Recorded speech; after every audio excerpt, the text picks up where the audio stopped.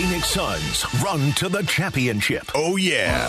The Suns won, but it wasn't just a win. The NBA Western Conference semifinal playoff series all tied up. And it was a Devin Booker clinic. Joining us now is Kellan Olson, the Arizona sports beat writer for the Phoenix Suns and co-host of the Empire of the Suns podcast. Kellan, thanks for being with us again. Before we talk about the game itself, let's talk about what happened outside, out of bounds after the game. We need to talk about Suns owner Matt Ishbia getting a forearm from Nuggets star Nikola Jokic.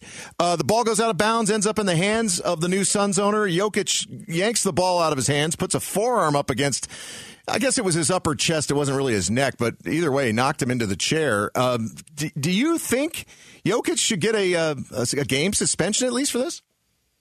I don't think that he should, and I hope he doesn't. The series has been so good to this point through 4 games. Jokic has been outstanding, and it would be a shame for the series to be swung by something like this. But the biggest thing to realize is that it comes down to the league's interpretation of what happened. And critically, after the game, the referee was interviewed about the technical foul that Jokic got, and he assessed that it was a deliberate shove from Jokic to a fan. And Jokic said after the game, like they were asked, because it's unique. It wasn't just a fan; it was the owner of the Suns, and he was like, "Well, a fan is a fan," and he's correct. A fan is a fan, but if you shove a fan like that, the league is certainly going to at least have a discussion about it. So we'll see what comes of the news today, but it would be a devastating blow to the Nuggets if he were to miss Game 5, and it's definitely under consideration. And I think it would undercut the Suns' series win too if he wasn't playing.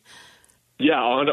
And if you look back 2 years ago to when they made the finals, everyone couldn't stop talking about all the players that were out injured for the other team, and it would just be another asterisk people would try to add if the Suns were to win the series, and that would happen, yeah. Yeah, so let me ask you this, because I do want to talk about the game, but I think this is the biggest thing really about the game last night. Does Matt Ishbia stepping up and saying, hey, it wasn't that bad, not a big deal, does that have any sway with the league?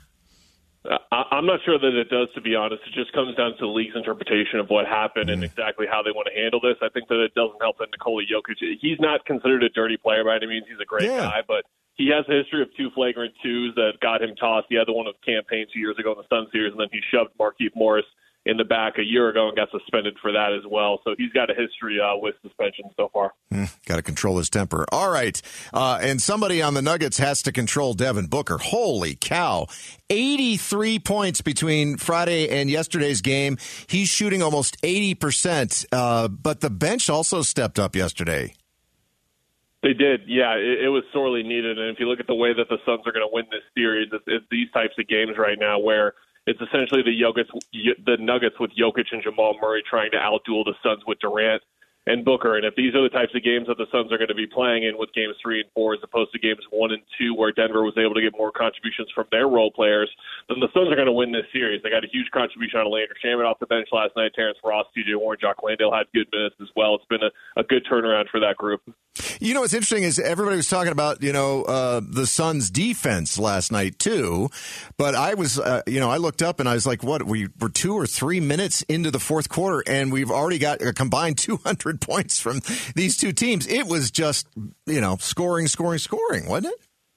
Yeah, this is what people expected for this series. I think a lot of people were thinking, like, how did one game in this series end 97-87? And that was the case in Game 2. But this is more or less what people were expecting. Denver's been the best offensive team, or one of the best offensive teams in the league for a while now. And then, of course, with Durant and Booker, the Suns have their own case as well. This is more what people expected for sure.